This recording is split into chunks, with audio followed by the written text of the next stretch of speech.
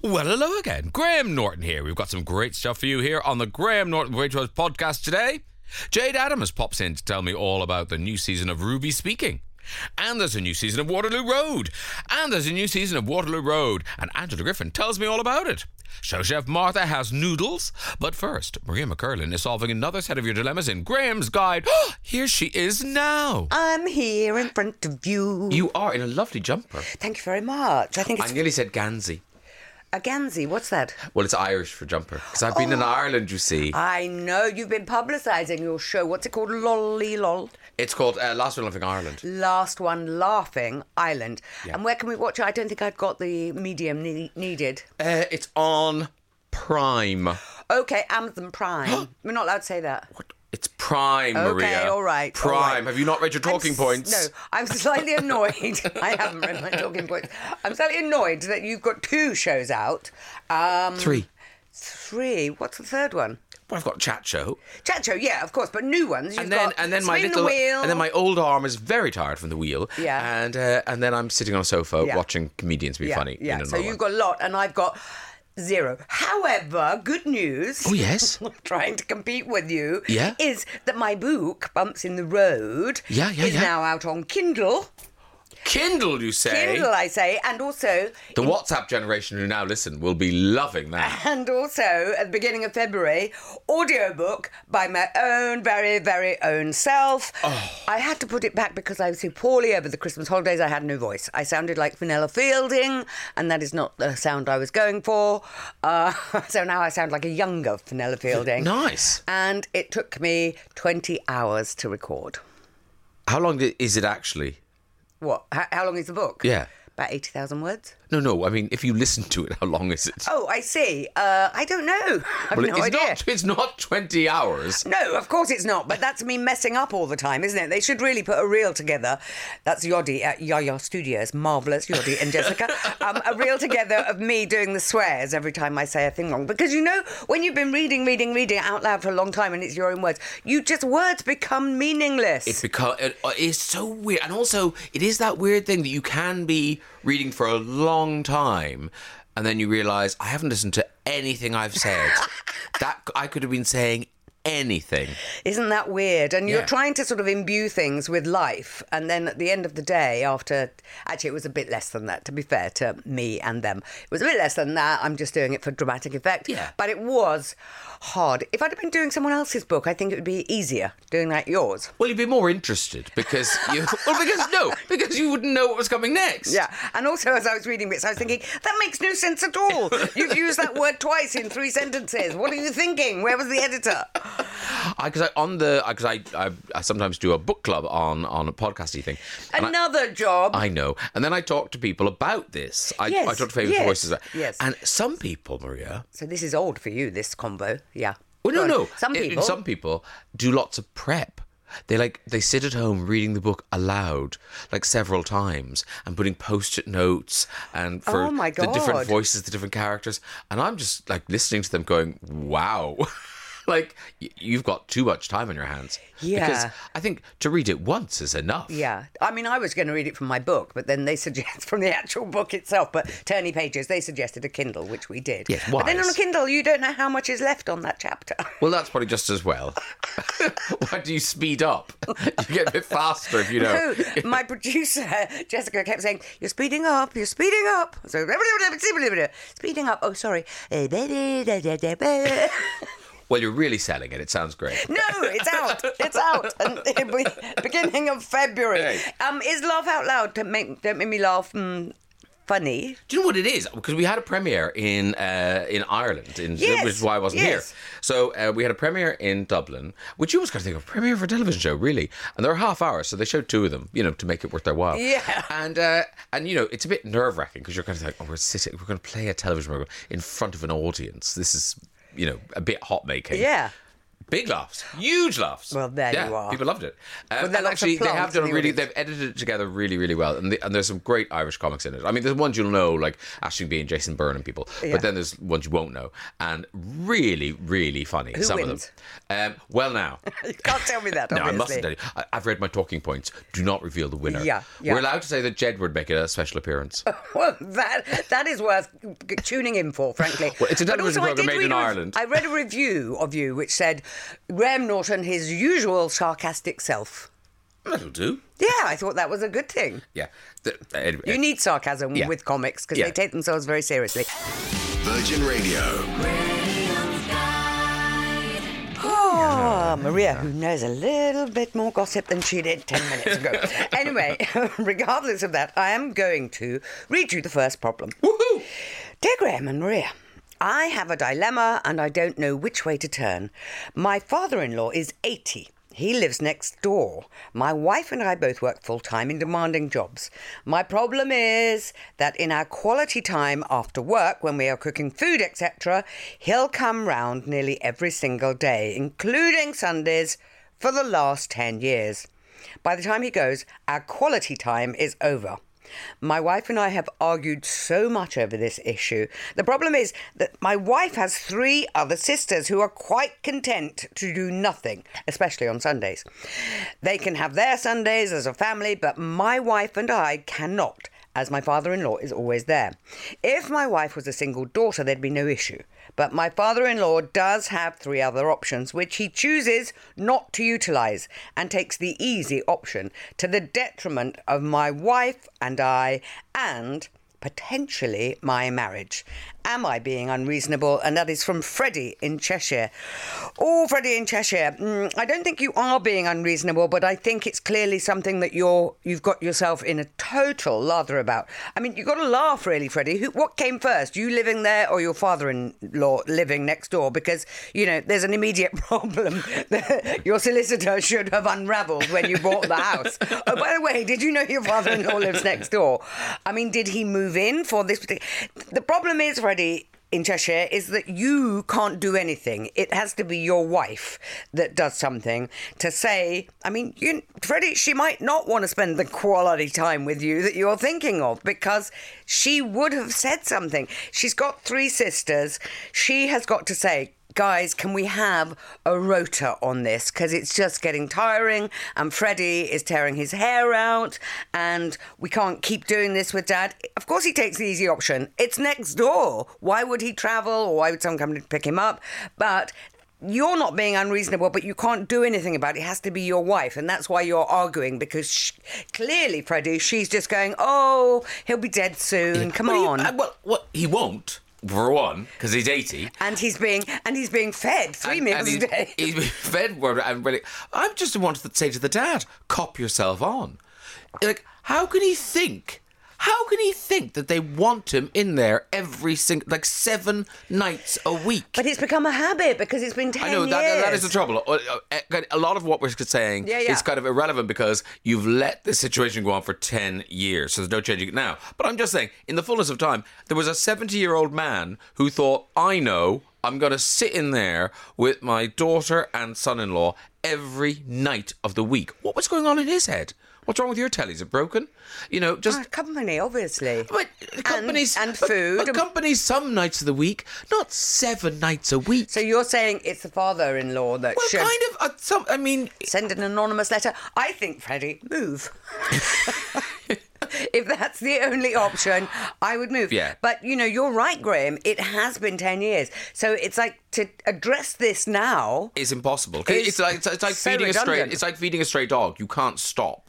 Because so you've let the situation go on, so you've got to kind of keep going. So where's our solution? We're just sort of really reiterating what Freddie is saying. I mean, what is the solution? Do you think it is with the wife? Is it... Can Freddie have a word with the father-in-law secretly? I wouldn't do that. No? But I think maybe... Neither would I. But it's little things, isn't it? It's just trying to break the habit. So... Go out more, Freddie. You and your wife need to go out more. They're tired after their demanding You and jobs, your wife... I know, but but if they want quality time without father-in-law, start going out, and then he might get the message. And they'll find him in the backseat of the car, won't they? When they when they go out to the restaurant. I wouldn't go this way. I have a secret regard for the father-in-law for being so sort Just in of the backseat going, I'm hungry. being so blinkered. I preferred it at home. It was warmer than the car. I mean, for just utterly being so bullheaded about this. What we are saying here is, Freddie, you are absolutely not being unreasonable. I think that's our bottom line, is that you are not at fault here, except that you've let it go on for 10 years. But somebody now needs to... You can't go cold turkey on this. No. And also, you do, as Maria says, you do live next door to this man. You allowed that to happen. Either you moved in or you let him move in. Mm-hmm. But yes, the other sister should take up some slack. I think maybe your wife could have a word with her sisters and say, look, can you take him? Like, if they each took him one weekend... in 4. 1 weekend in 4. So then basically you would have 3 weekends free every month. And also start doing the thing where you are going out. We're going to the theatre, we're going to the cinema, we're going to sit in the car and stare at a wall, whatever, so that you can say, do you mind cooking for Dad on Wednesday? Would you cook for Dad on Thursday? You've got to start implementing this. And it seems to me, Freddie, that your wife is resistant to this. Yeah, and I wonder why. So I'd say move and divorce. No, I wouldn't, Freddie. I'm sorry for your situation, but it feels like it's so hard 10 years down the line. Yes, and also I feel like, and I'm reading between the lines, that Freddie's wife has a touch of the martyr about her. Oh, are you reading between the lines? Well, because there's a bit of that, isn't there? Because, like, what? You can't ask your sisters to help. So it's like, she wants to be there at Christmas going, well, of course, we do everything for Dad. Because of Dad, yeah. Yeah, Dad. And also, did she say, let's move in next to Dad? The house is cheap, because there's an old man living next door. He's sitting in the kitchen. And the kitchen has an island and an old man. I'd buy it, wouldn't you? Oh, yeah. Oh, is the old man... Da responses part 1. And my favourite respondent today will be getting, sit back, a Waitrose number 1, steak and red wine pie. Oh, yeah. All butter short crust pastry case with cooked beef, red wine and smoked bacon lardons, topped with an all butter puff pastry. Oh, that's what you're getting. Mandy in Havant has WhatsApped in. Freddie should look for local clubs for people of his father-in-law's age. That needs to sit down with the father-in-law and throw into conversation that there are some interesting clubs around that he might like to join, and he and his wife can get their quality time. Sometimes when people are in a rut, they forget that other things are going on outside of their bubble, and that is very true. And that's the trouble is, this is now, it's a deep-grained rotten habit. Like every night he's in there for 10 years. I feel we have a solution for Freddie. Sass and Barnsley. Okay, great. I'm so glad. I understand his concern as he needs time alone with his wife. His wife needs to be there for her dad, and the dad might be lonely. We would suggest the kindest option is to look for local groups where the father-in-law can join so that he can make new friends and enjoy being part of a group. This would give you two alone time, and the dad will be happy too when you can all see each other without resentment. It's trying to get him out to those clubs because, if this was a man who was interested in anything, this started 10 years ago. He was only 70 years old. That isn't old. So, if he had interests or anything, he'd have been doing it then. So it's going to be a tough ask to try and find some things for this man to be doing. Charmaine's in France. Oh, yes, she's WhatsApped. And she's told us, cook some meals and freeze them so he doesn't have to eat around all the time. Also, you could go to his for a drink every now and then at least you can leave when you want. Oh, no, that is... Now, Charmaine has stumbled onto something marvellous. If you go to his house, you can leave. That is really good. You've cracked it, Charmaine. I mean, I know it's small fry. You haven't really... the overall problem's still there. And look, it is. It's just going to go on. But that is a really good idea because then you are at least in control and then you can get home and have your quality time. Hello. But in all honesty, you need to tell him straight that you want to be with your wife and have some alone time together. You love him, but I'm sure he will get the hint. I mean, I'm not so sure, Charmaine. Like, you could have figured this out a long time ago. Freddie, on the quiet, introduce your father-in-law to a suitable dating site. Maybe a new companion will keep him at bay. Or, worst case, you'll have 2 for dinner. Now he's bringing a date. Great. That's from Dave in Gloucester. I'm sure we can send a pie to France, can't we? Yeah, Charmaine in France is getting the waitress #1 steak and red wine pie. There you go. That's all happening for you. Graham's Guide. Here's the second problem. Dear Graham and Maria, I have been working in the same pub since I was in my late teens and have risen through the ranks through pot wash, bar staff, and now I'm a bar supervisor. I'm in my late 20s and feel like part of the furniture, in a good way, ! I love all our customers. I look forward to coming to work, and although I've moved out of my parents' house, I still only live a short drive away. Our manager, who's been there since I started, recently announced that he was leaving to work in area management for another company, leaving his job open. I immediately expressed my interest to him and said I'd love to apply. He laughed, but when he realised I was serious, he gave me this sort of pitying look and patted me on the shoulder, saying it was beyond my experience and that I was better suited to staying behind the bar as a supervisor, chatting with the locals and pouring pints. Ooh, I was absolutely gutted at the time, but now I feel totally patronised. As the longest-serving member of staff currently on the team, I think I'd adapt very quickly and would be more than willing to put in the training to enhance my knowledge of the operations. Over the past 5 years, I've essentially managed a team of staff and their rotas, processed stock takes, and taken on extra admin when he's been away, only ever receiving positive feedback. Why is it only now that I'm being told I'm not good enough? I can't see him responding to anyone else on the team in this way. I'd be gutted to leave, but I don't know if I can stay if one of my fellow team members leapfrogs over me into the manager role. And that's from Emma in Manchester. Oh, Emma in Manchester, I am fuming on your behalf. You're right. It's incredibly patronising, and I lived every moment of that. He laughed, and then pitying look, and then patting on the shoulder. Beyond your experience, stay chatting with the locals. I mean, that is, are we talking a case of everyday sexism here, Emma from Manchester? Because it sounds very much like that to me. I would like to know what your relationship has been like up to this point. I mean, yes, of course this is affecting your confidence. It affected my confidence reading it. Can you contact the brewery? Is it an independent pub? I don't know what they call these days. Or is it, owner-owned? A tithe house. Thank you very much. Thank you. That's the word I'm looking for, because I think you need to go above him.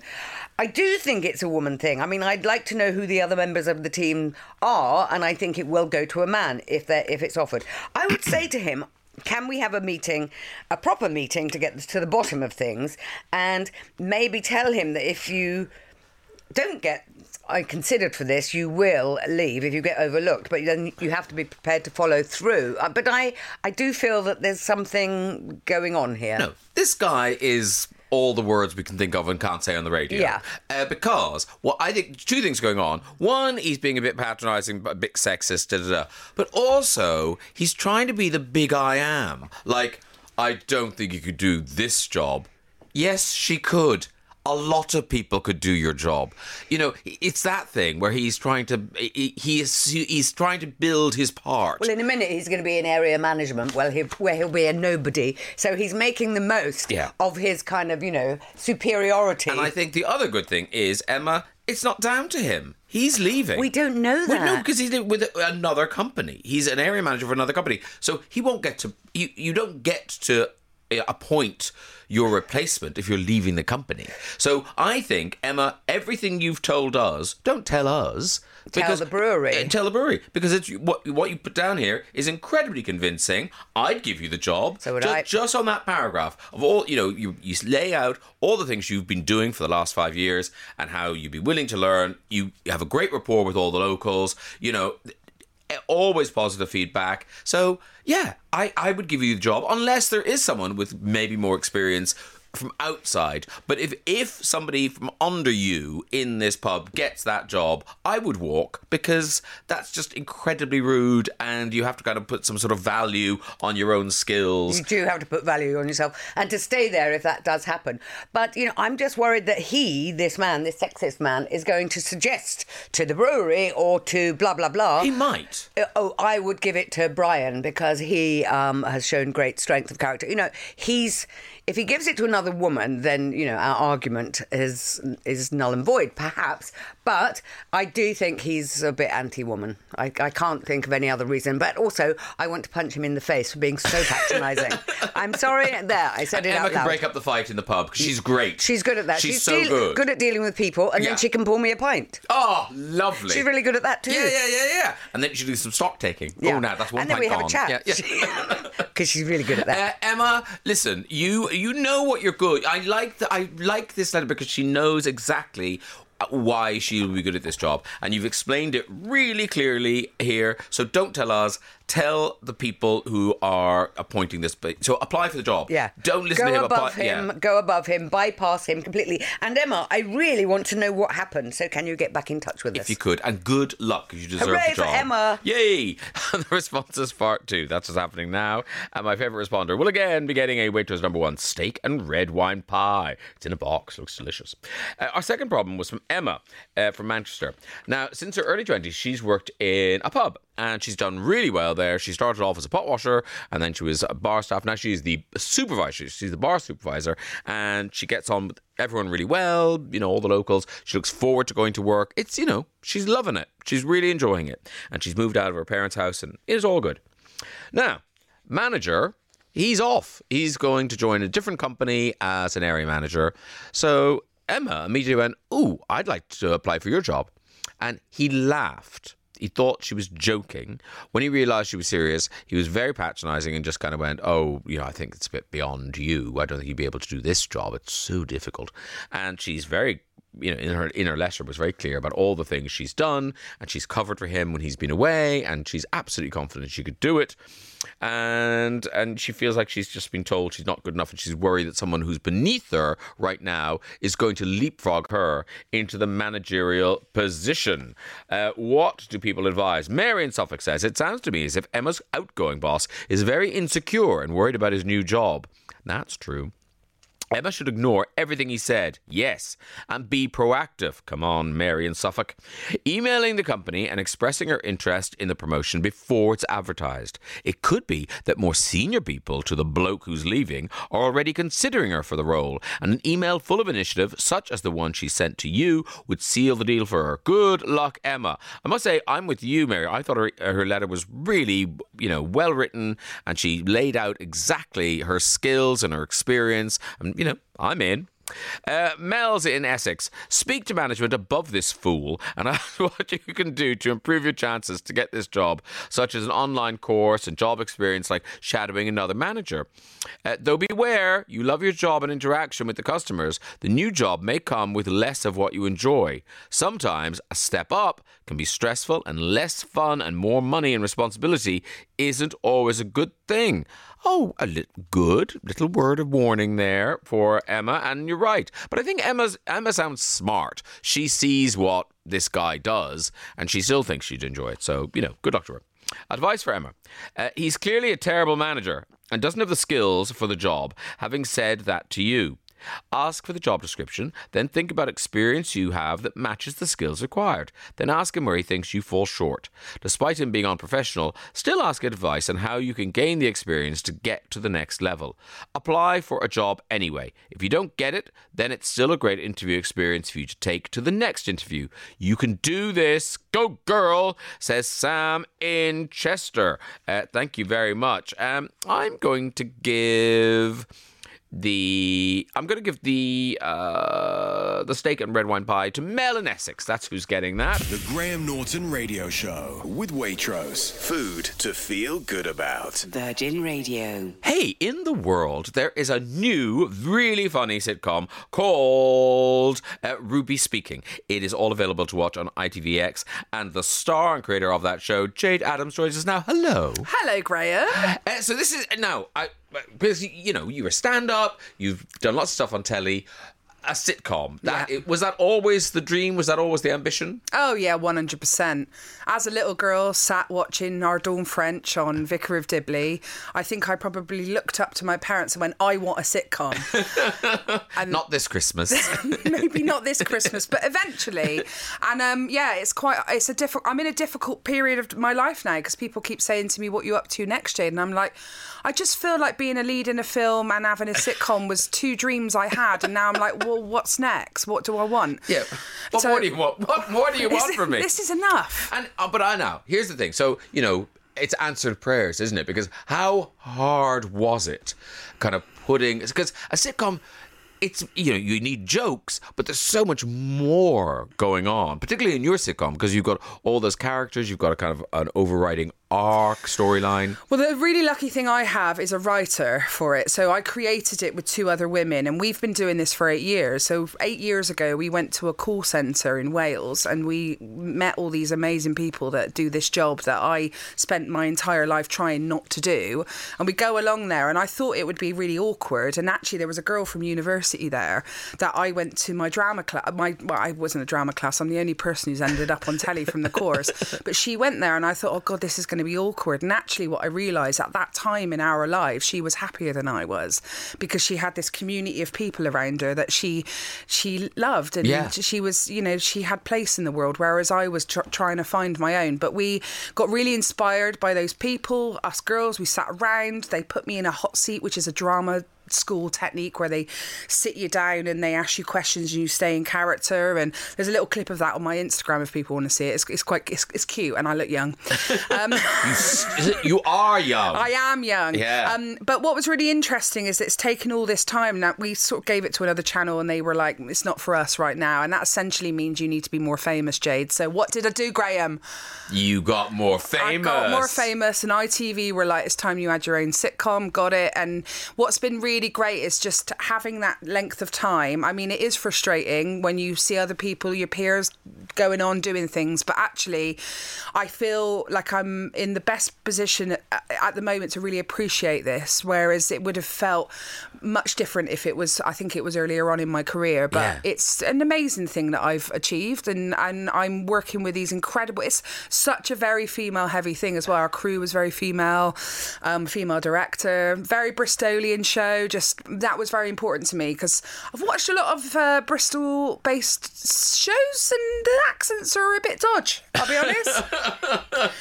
So making this as authentically as possible was important because the show essentially is about authentic relationships. It's quite a hard show to describe at the moment because we've got a lot of comedy dramas going on, lots of heavy themes. We're the sort of show where we bury those heavy themes in a lot of humour and love and light. Yeah. So, but there's a lot of heart in it, though. It's loads. There's a lot of sweetness in it, and particularly in your character, that kind of relationship she has with the callers. I like the way you see the callers. It's sweet. Yeah, she's basically me had I not have like been jaded by the entertainment industry. And what I really like about the character is that she's got this, she can sing and she's obviously got a skill with people. And normally you tell a character like that, you need to move to London. And we sort of, as a group, me, Abby and Lucy, we were all like, what happens if everyone moves to London to fulfil their dreams? Who keeps the lights on back home? And that's what these people are doing. These are the people that didn't leave. Yeah. These are the people that are happy where they are. But I'm interested that because I just assumed, watching it, I just watched it and kind of thought, oh, I guess Jayde must have worked in a call centre because so many people have, lots of, out of works, whatever, and all the people dreaming are in call centres. But you never did it. No, I did. Oh, you did do it? Yeah, no, I did work in a call centre. So 18 years old. I mean, this show could have been about many things because basically Lucy Lumsden, our exec, she said to me 8 years ago, she was like, what jobs have you had? And I said, I've been a door woman, I've worked in Asda on the fish counter, I've had loads of jobs. I've been a waitress a million. There's a lot of sitcoms. Actually, that's what we could do. It could be Ruby doing lots of things. Yeah. It could be the next one could be Ruby fighting when you're on a door.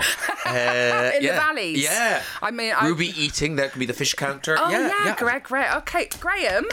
What the hell am I doing here? We need to give you an exec credit. Stats. But she said, what have you done? I was like, well, when I was 18, I worked in a call centre and had a best mate called Melons, and that's the truth. My best mate was my supervisor, and we used to go to raves and stuff, and blowing whistles in like. It was of a time, but we had this job, and I had to do it for 2 or 3 years. I didn't have a drama school to get into. I just went and got a job. And I'll be honest with you, I always say it to mates of mine who are having kids, and they always want them to get into this place and that place. Like, send them to a job. I'm so with you. You have life experience. It's why you're such a fantastic interviewer, because you can relate to the people. You can ask stories that people don't know. Yeah, because you always think with like parents and kids are going, they can't get this job, and you gotta put them into pret a manger. There's loads of jobs out there in service industries. And service industries are where you learn life. As the Beckhams. Yes. They did it to Brooklyn.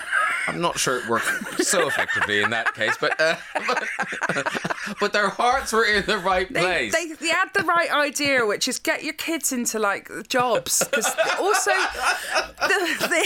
some jobs somewhere, because you need stories. This industry, you need a story, you need backstory. I mean, I moan about it all the time being working class, because it's been harder to get into this job than most, but also I'm sort of grateful for it because I've got a story, and thus Ruby Speaking was born. And also you get to enjoy the success that you're having now. Yeah, there you go. I'm sitting and just enjoying it and looking at the fruits of my labour. So you were very involved in it all. I mean, particularly the casting, because it's a really the group of people in this call centre are brilliant. You really believe that they're all there. Yeah, I got to I got a producer credit on the show, which meant that I got to be really involved in it, and then I was there for every single casting. It was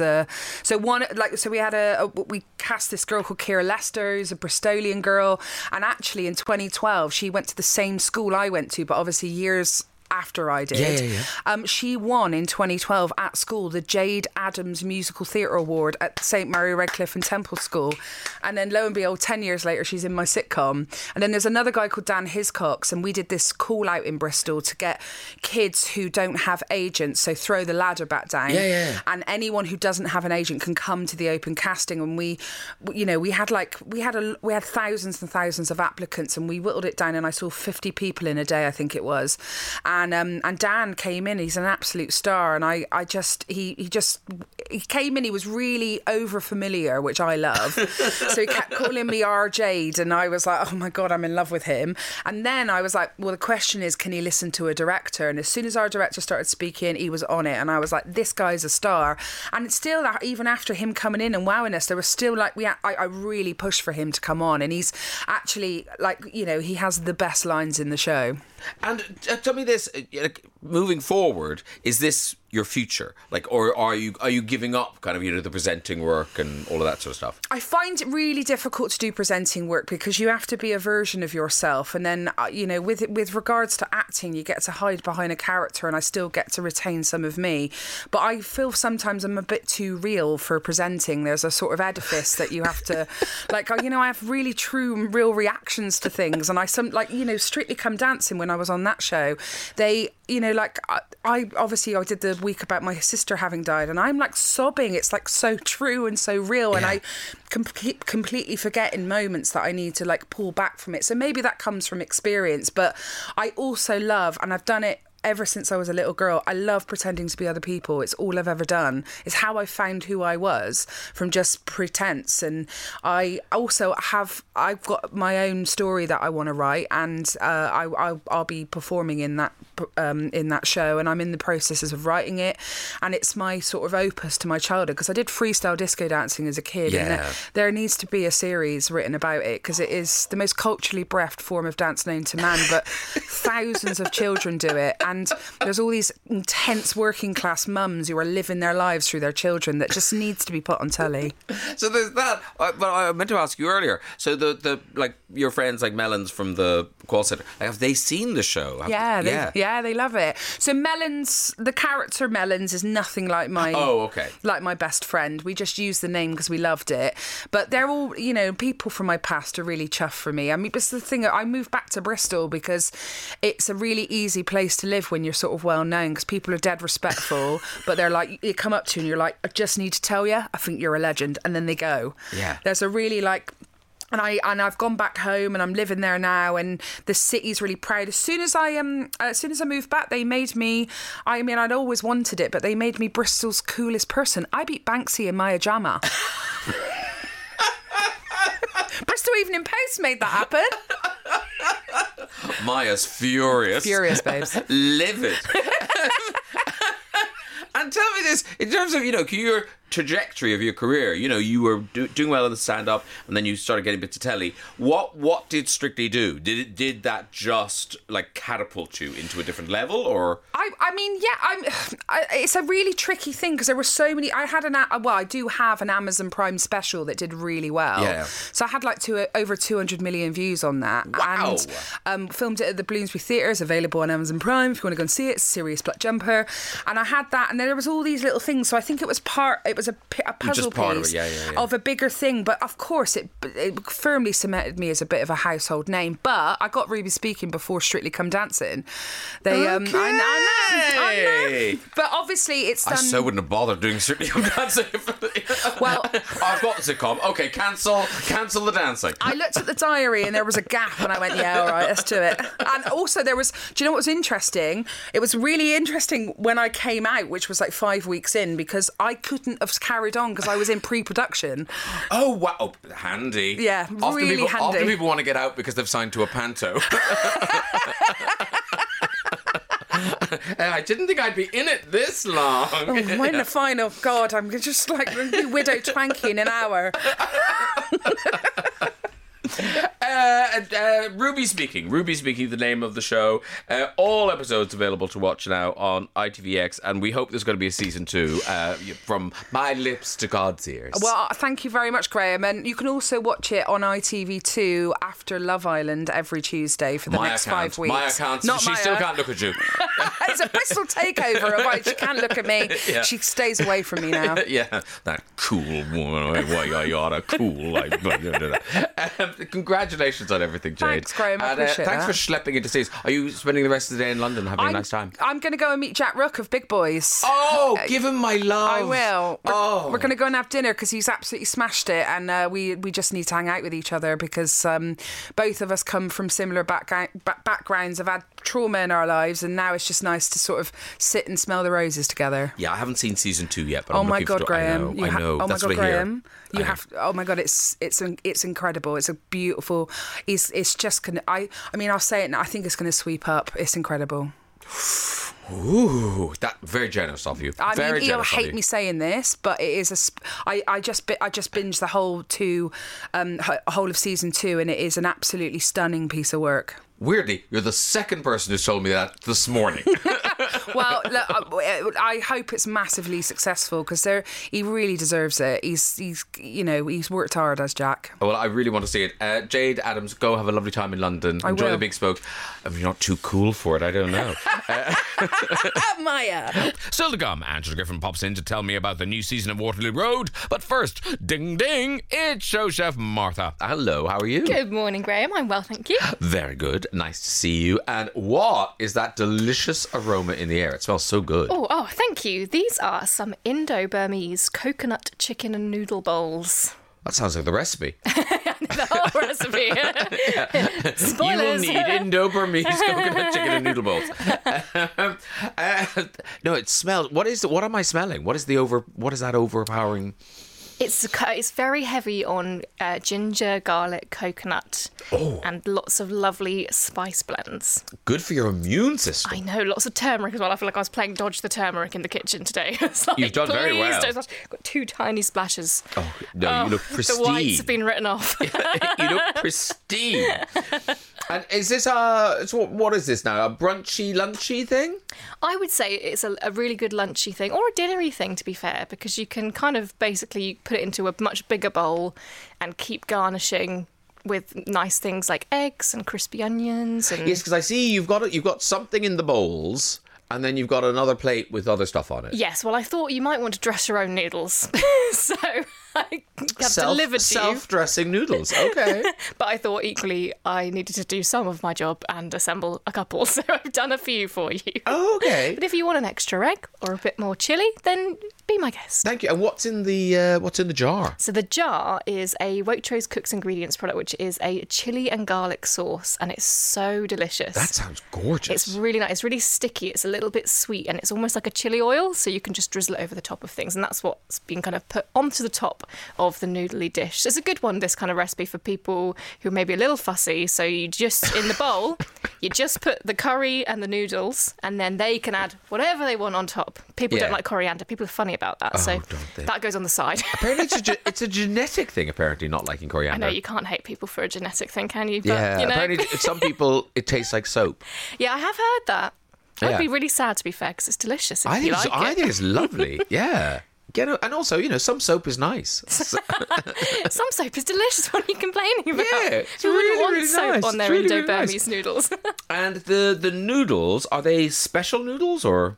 They're not particularly special noodles. They're just medium egg noodles. So not thick udon ones, but not the really fine kind of angel hair ones.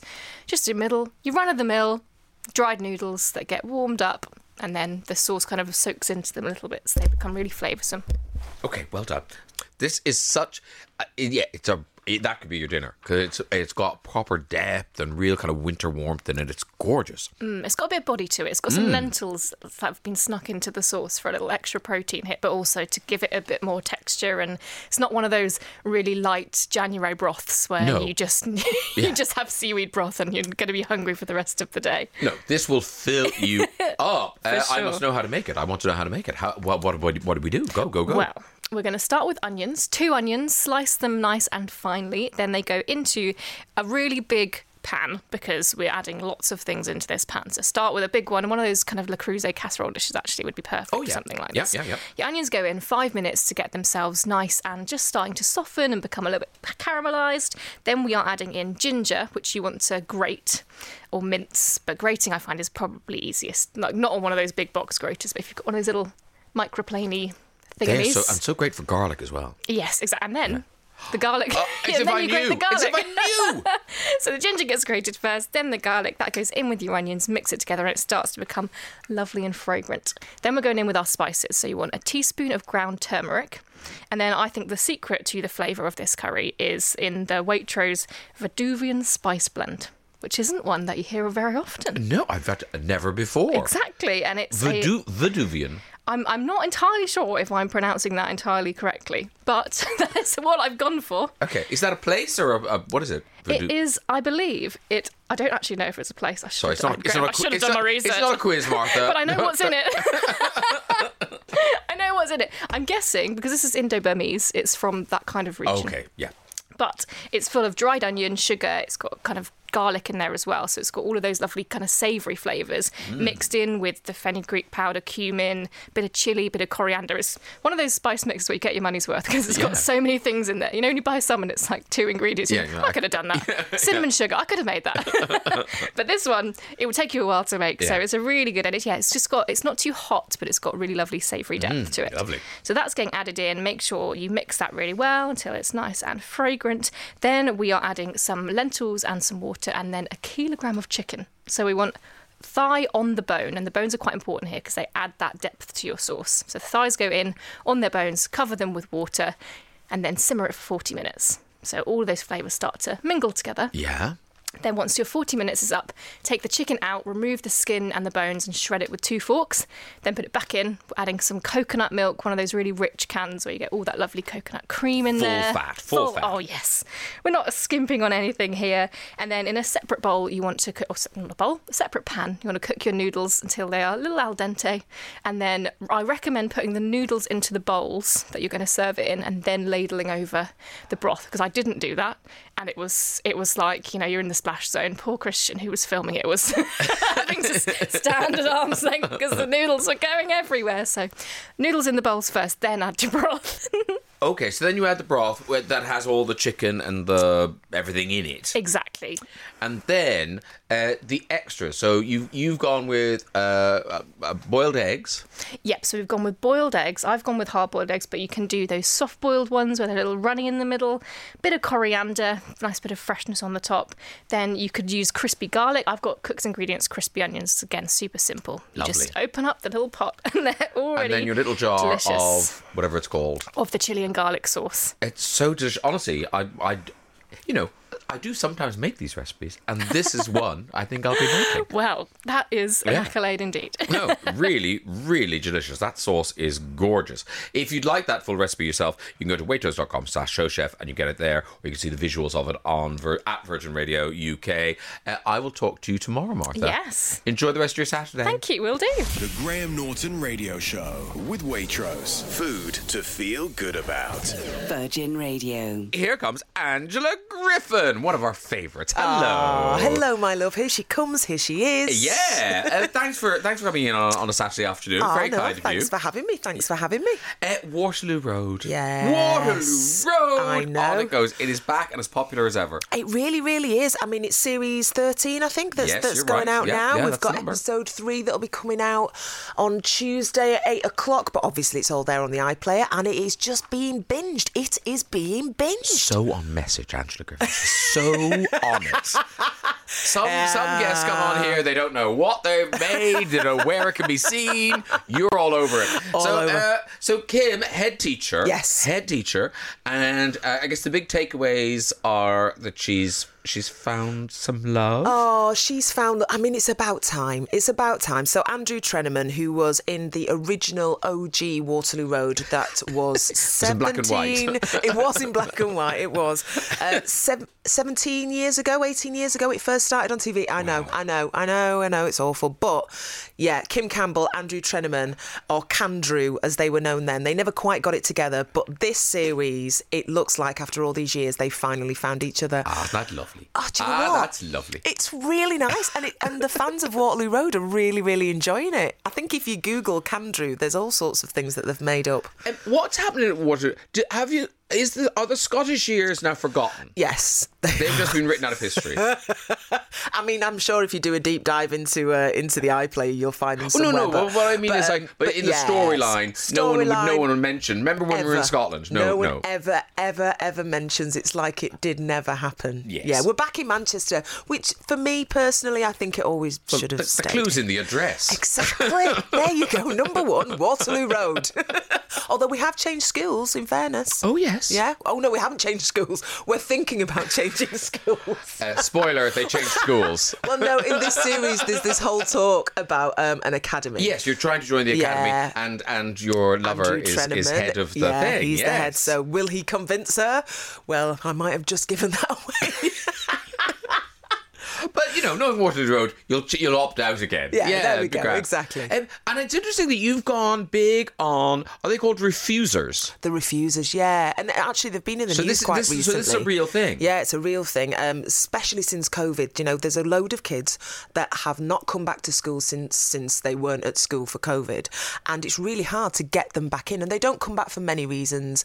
Home problems, there is just general naughtiness. But generally, there's a deeper issue behind why they don't come to school, don't want to come to school, bullying and so on. So in this series, Kim has decided to bring about 13 of these refusers back into school, and they really do cause mayhem, really. But Kim always wants to do the right thing. Danny Lewis, who was a really big part of the last series, unfortunately does not make it into this series, and that really weighs heavily on Kim.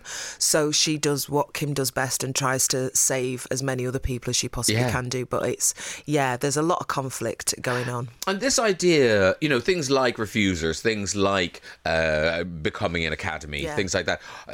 Is it really kind of important to the writers that they reflect what's going on in schools in the show? Yeah, definitely. I mean, no matter what, it's an entertainment show, but it's also there are also messages with Waterloo Road, which is why I think it's such an important show, why it's so fantastic that it came back. It is in the news about getting kids back into school.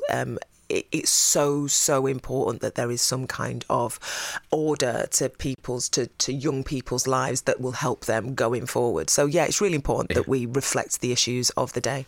And if people learned how to read, at the end of the show, they might see directed by... I know, Angela Griffin, that's the one that comes on Tuesday. Yeah, 2 episodes. They let me do it. I've always wanted to direct and never quite known how to get into it, whether it was a world for me.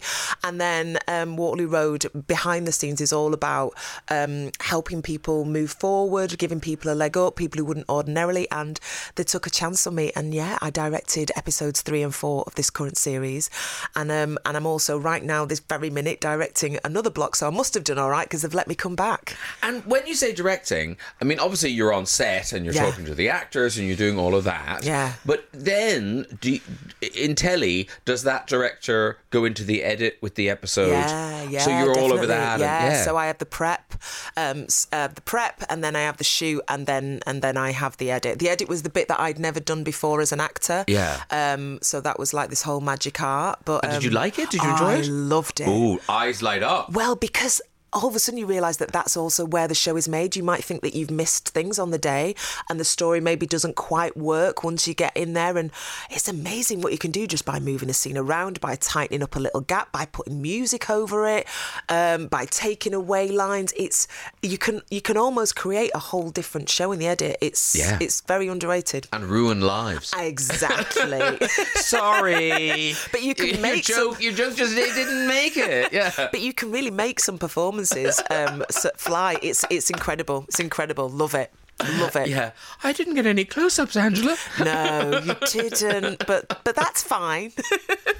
Anyway, back to... Yeah, I am a little bit like that at the moment, I've got to say, because I'm right in the middle of it all. Because I love Kim Campbell and I love the character, but I know her inside out, and it's, I do feel like I could kind of do it in my sleep.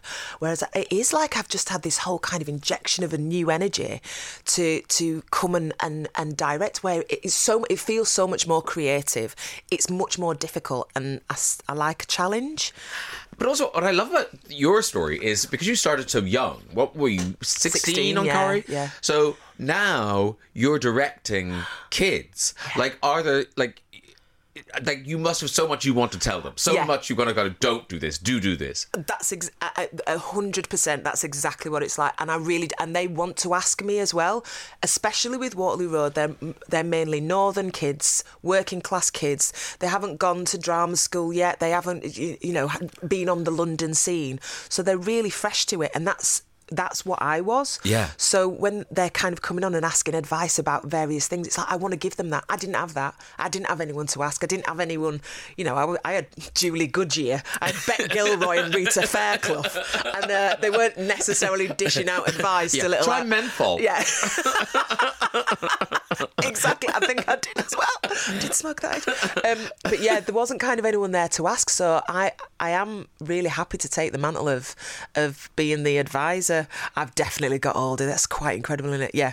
I love giving out advice. But it's a kind of lovely thing that you're able to do. Yeah, and I really enjoy it, and it's so amazing watching them grow when they first come onto set. And some of them they've never been on a set before. Yeah. They've gone to like a little acting class when they were younger, or done it on a Saturday morning, and then they come onto it. It is a professional set, and they're treated as professionals. And what is the number one bit of advice? What's know your lines.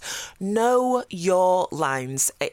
It's amazing how many. It does seem quite basic, that piece of advice. Doesn't it? But you would be surprised at how many people turn up on set and they're not quite sure of what their lines are. So know your lines, number one rule, and be on time. Do not be late, because it wrecks the whole entire day. So don't be late in the car in the morning, don't be late into makeup, don't be late onto set. And where does that bad behaviour come from? Because I often feel like bad behaviour on sets is kind of rewarded. People kind of think, oh, you're creative and artistic because you can't be on time. I think that might have been the case. I don't know if it necessarily is the case now, but I mean, we all know of the naughty actors. We all know the ones that are... I love that face. Yeah, we all know about them. Certainly not on our set. It really isn't rewarded. Not on the Miss Griffin's watch. Oh no, I'm like the proper grump, aren't I? Yeah, no, I don't think it's rewarded as much now as what it used to be. It's too competitive. There's too many other people out there who can be on time and aren't pains. And when did you get the call that Waterloo Road? Because presumably you thought Waterloo Road, that's done and dusted. I'm never going to do that again. Yeah, well, was the call out of the blue, or did you hear rumblings? No. It was properly out of the blue. Cameron Roach, he was the exec producer back in the day, but then he went to Sky and he was a commissioner there. Literally gave me a phone call, said, "Do you want to go for coffee? We're thinking about resurrecting it, and we'd like to give old Kim a promotion." And I found the idea of Kim, who used to be the pastoral care teacher, becoming a head teacher, which would not be her natural path, really quite exciting. So yeah, it all turned around in about 4 or 5 months. Yeah. But yeah, it's been a really, really warm welcome. It has such a warm welcome. And 15-year-olds and 16-year-olds know who I am now as well. But also, I love that it's opened this door for you, and now directing is in your future. Yeah. Yeah, hopefully. Good. Well, it is. I mean, you're doing it right now. I'm doing it. Yeah, I suppose I'm doing it. You're doing it. Congratulations. Thank you. Waterloo Road, Series 13. It continues Tuesdays at 8 o'clock on BBC One. And, of course, all episodes are available on BBC iPlayer. Get into it, because we know there's a lot more coming, because Angela's directing it right now. Enjoy the rest of your Saturday. Thank you very much for coming in to see us. Thanks so much for listening today. You can catch me every Saturday and Sunday from 9:30 on Virgin Radio. Follow us on all our socials to keep up to date, and make sure you check out our YouTube channel too. Just look up at Virgin Radio UK and you'll find loads of great interviews and live sessions. Until next time. The Graham Norton Radio Show with Waitrose. Food to feel good about. Virgin Radio.